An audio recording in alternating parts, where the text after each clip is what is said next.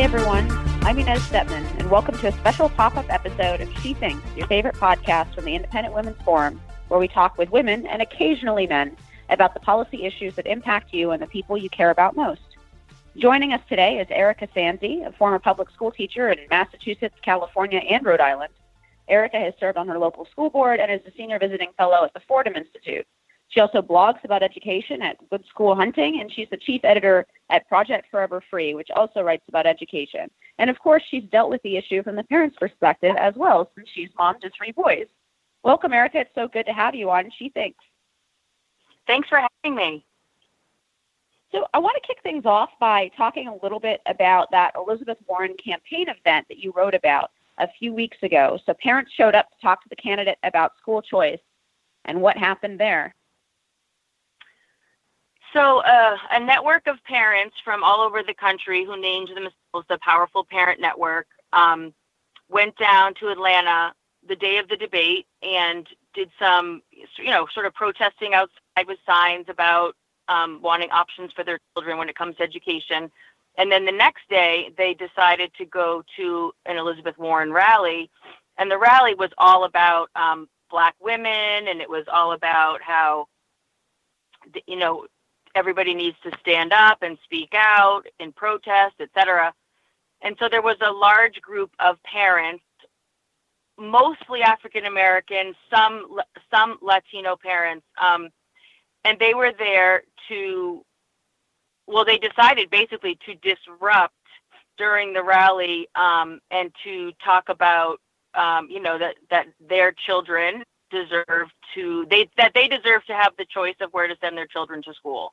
So they were chanting things like "My child, my choice," and it caught the attention, obviously, of people that were there, and they ended up getting the opportunity to kind of, if they would tamp things down during the rally, then Elizabeth Warren would be willing to speak with them in a private meeting afterwards.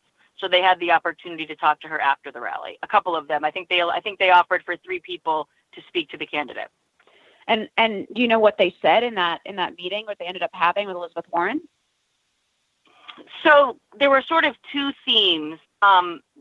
Sarah Carpenter is a mother and grandmother from a very poor section in Memphis.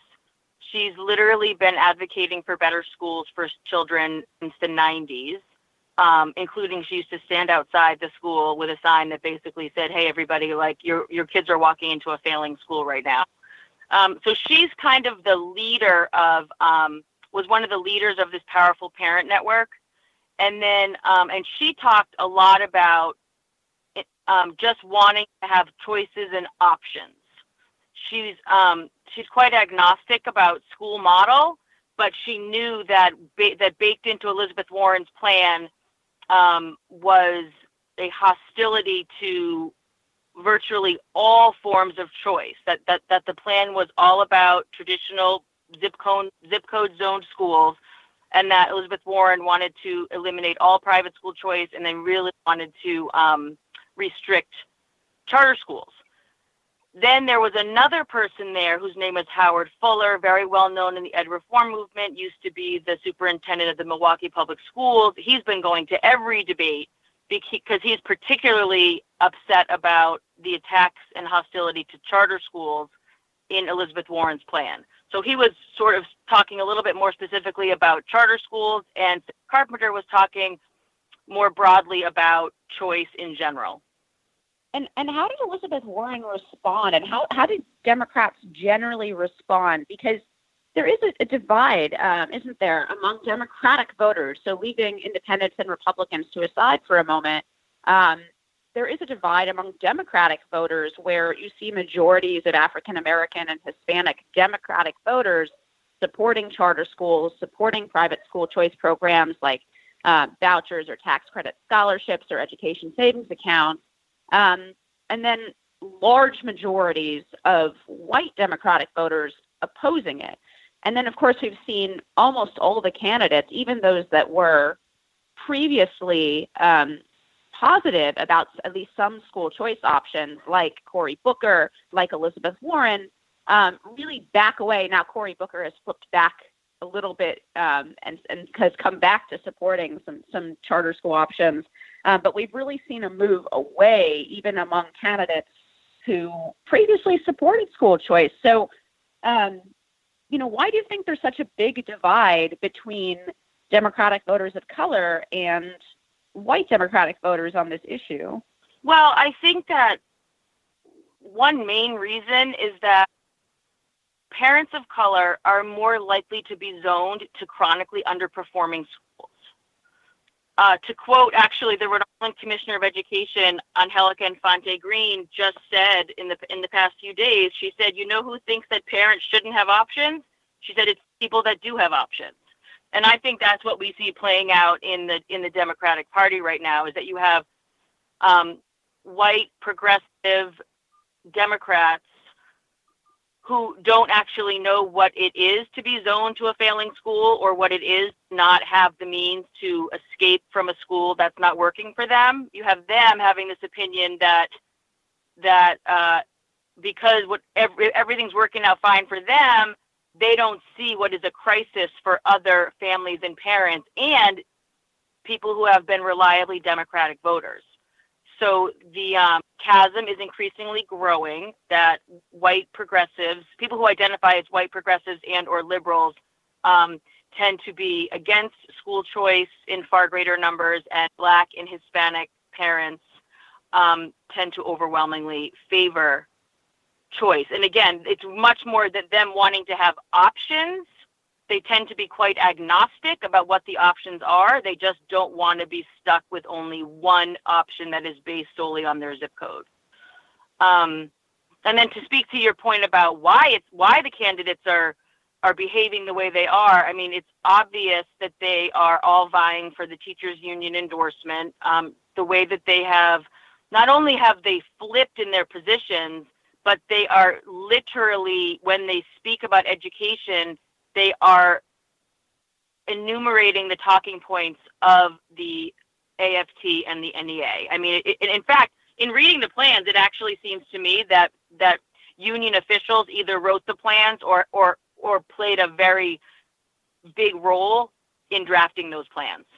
So there's always this element, right, that you just pointed to about the divide. It's, if you have choices, then it's easier to say that, if your local zone public school is safe, is relatively academically successful, if they're teaching things to your kids that you support, it's always a little easier to, talk about how we need to fix schools that aren't working by, that's the old canard, right? More money, more money, more money, even though we have done that. We've poured more money into education, K-12 education, for the past few decades, and we haven't really seen more money in this system actually leading to any kind of improved outcomes. But Elizabeth Warren, to get back to her for a moment, she recently sort of almost blamed failing schools on parents. She did this interview where she said, well, if you're dissatisfied with your school, go volunteer, go, run for school board, or go volunteer at your school and put your resources back into the school. I think that comment kind of fell a little funny on parents' ears when they have so little power at their schools, and they know that the school isn't going to change regardless of how much effort they as parents put into it. The school doesn't have any incentive to change. I mean, did you happen to hear those comments, and do you have a response to them? I heard the comments at 6 p.m. the night of the day they were released, and I wasn't even able to put my words together till the next morning because I was so stunned by how insulting the comments were. And there's an important background to this too.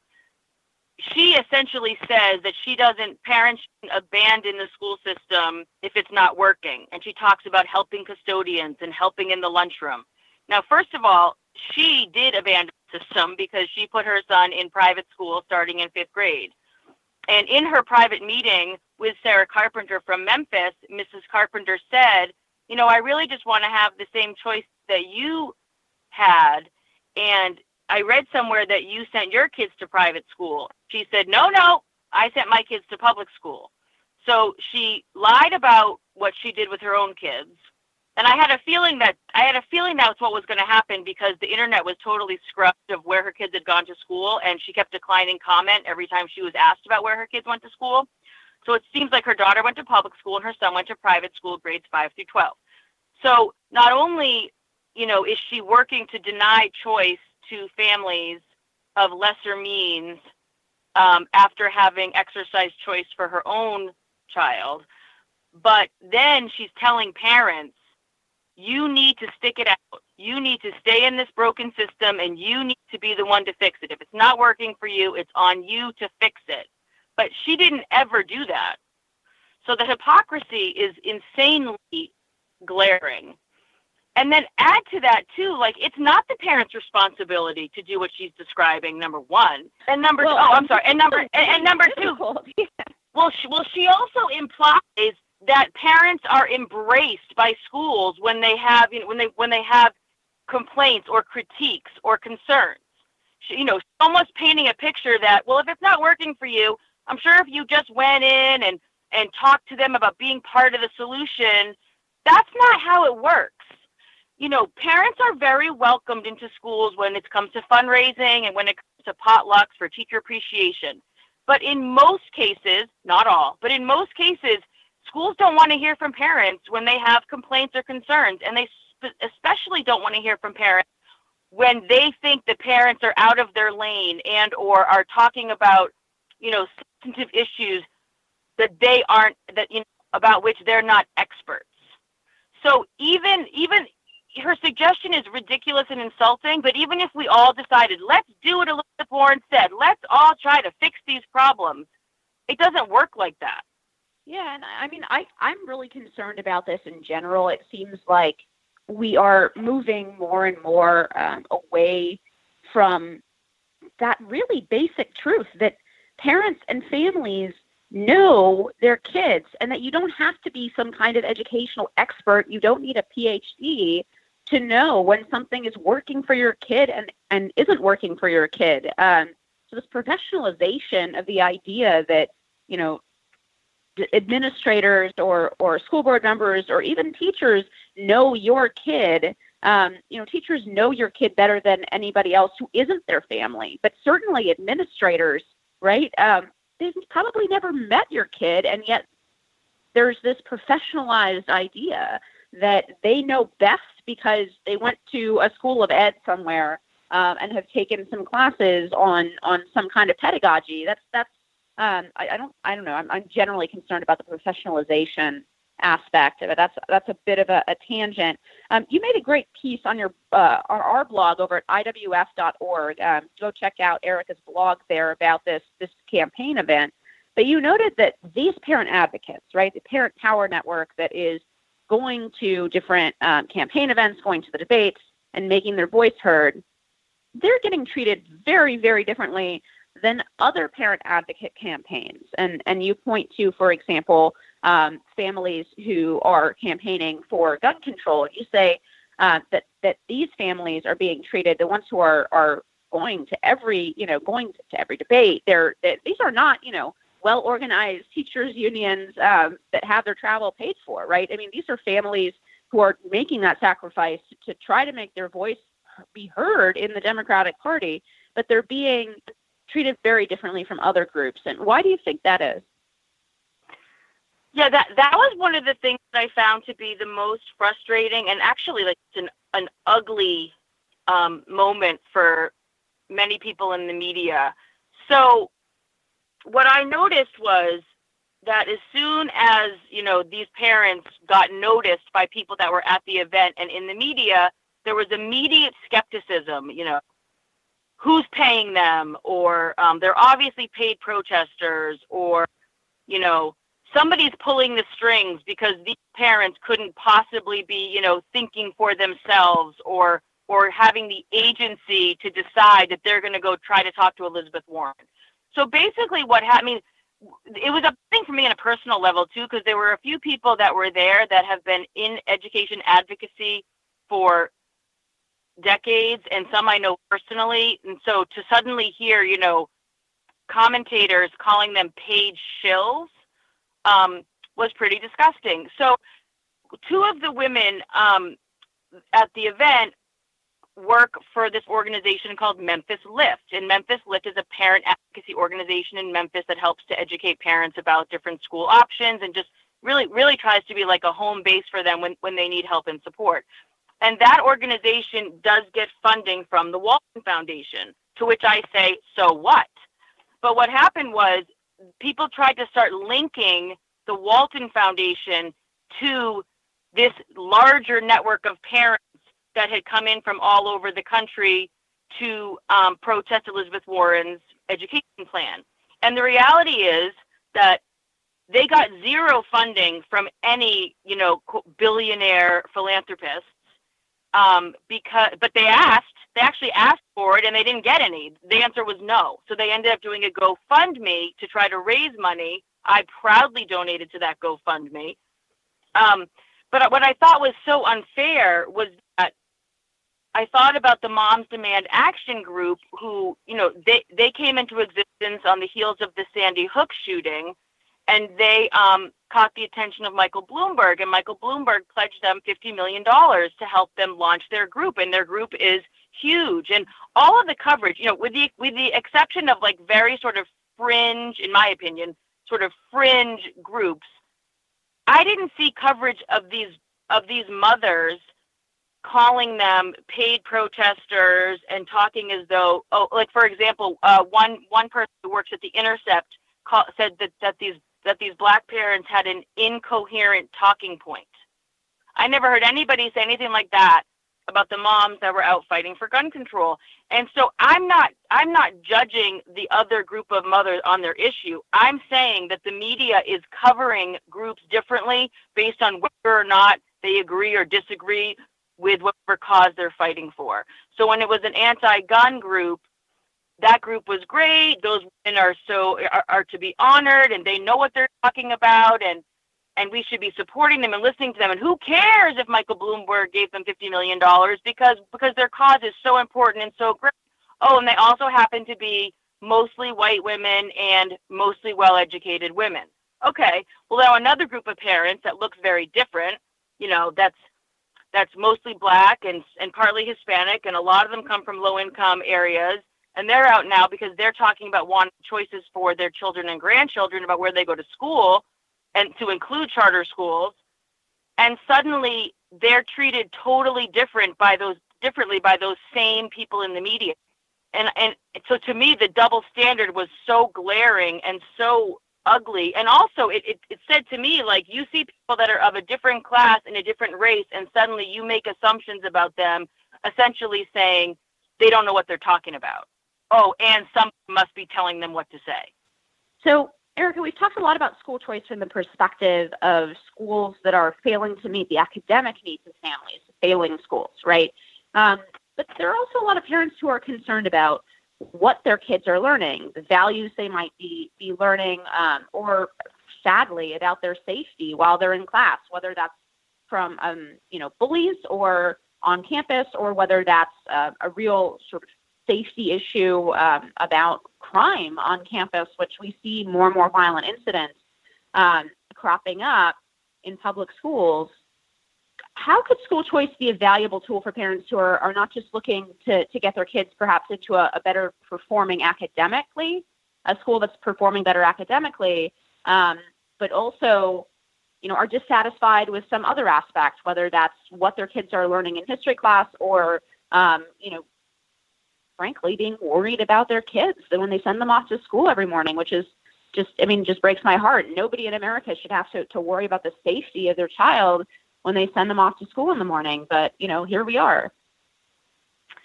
So this is a really important question, because I feel like a lot of people who don't follow the issue closely don't realize that parents are looking for options and escape hatches for all different kinds of reasons. And that a school that's high performing on paper and that can be a great fit for tons of kids can be an absolute, terrible fit for other students. To your safety point, we know that parents always rate safety as their top priority when it comes to a school for their children. And I think this also speaks again to that divide that we see, where we see white, more affluent liberal voters opposing choice. It's likely because they don't even know what it is to be zoned to an unsafe school. They take the safety of their children for granted.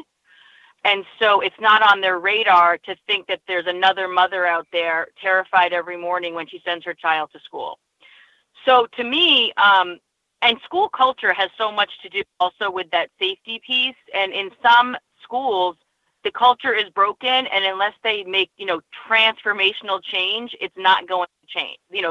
That culture is not going to suddenly turn around. So what I would say is that this is why all parents need options. Because again, a school, like my kids right now are all at school. They're all in 3 different kinds of schools today. One's at a charter school, one's at my zoned district middle school, and one's at a parochial high school. But there's a reason why families and siblings even often choose different kinds of schools for their kids, and it's about fit. What you described as bullying is an example where like a school that lots of kids love can be a school that other kids hate based solely on the fact that like they're treated differently by students, or they could be treated differently by teachers. There are plenty of examples of students who have found solace and have found what they needed by leaving their traditional school and either enrolling program online or taking advantage of some sort of a scholarship that allows them to go to a smaller, much more sort of personalized environment. I'm aware of students who are bullied because of their sexual orientation, who end up getting a scholarship to a private school, and all of that pain and harassment goes away. So, and then to your point about values, again, like the reality is, like I read stories about what's happening in some classrooms in public schools, and I say to myself, holy crap, like my kid's in a public school and there's nothing like that happening in his classroom. But if there were, I would need to get him out of there. And which again speaks to your point that there isn't a possibility of one size or one model being able to meet the needs of all students and all families. It's just impossible. And the idea that the powers that be, most of whom have all enjoyed options and choices for their own families, that they would really work to trap other people's children in schools, regardless of quality, regardless if it's meeting their needs, regardless if they're happy. That to me is pretty insidious because at the end of the day, we are the ones that are home dealing with the stomach aches when the kid doesn't want to go to school. The parents are the ones dealing with the tears because the kid doesn't want to go to school. The parent is the one dealing with the fact that that the reading instruction in their school is so terrible that they're just watching their child year after year, like not learning, being taught to read. And yet they know that if their school simply did it a different way, their child would be able to read. So to me, universally, this is just something that has to happen for families if we are ever going to get to a place that we have an actual education, system and reality that we can be proud of and that's working for families and that doesn't depend on your wealth or your zip code. Couldn't agree more. Erica, you've been a fantastic guest. Thanks for coming on. We hope that you, the listener, enjoyed this episode of She Thinks and the podcast in general. If you do enjoy us, we'd love it if you could take a moment to leave us a rating or review on iTunes. That helps ensure that our message reaches as many people as possible. Please share this episode. Let your friends know they can find more She Thinks episodes on their favorite podcast app. From all of us here at Independent Women's Forum, thanks for listening.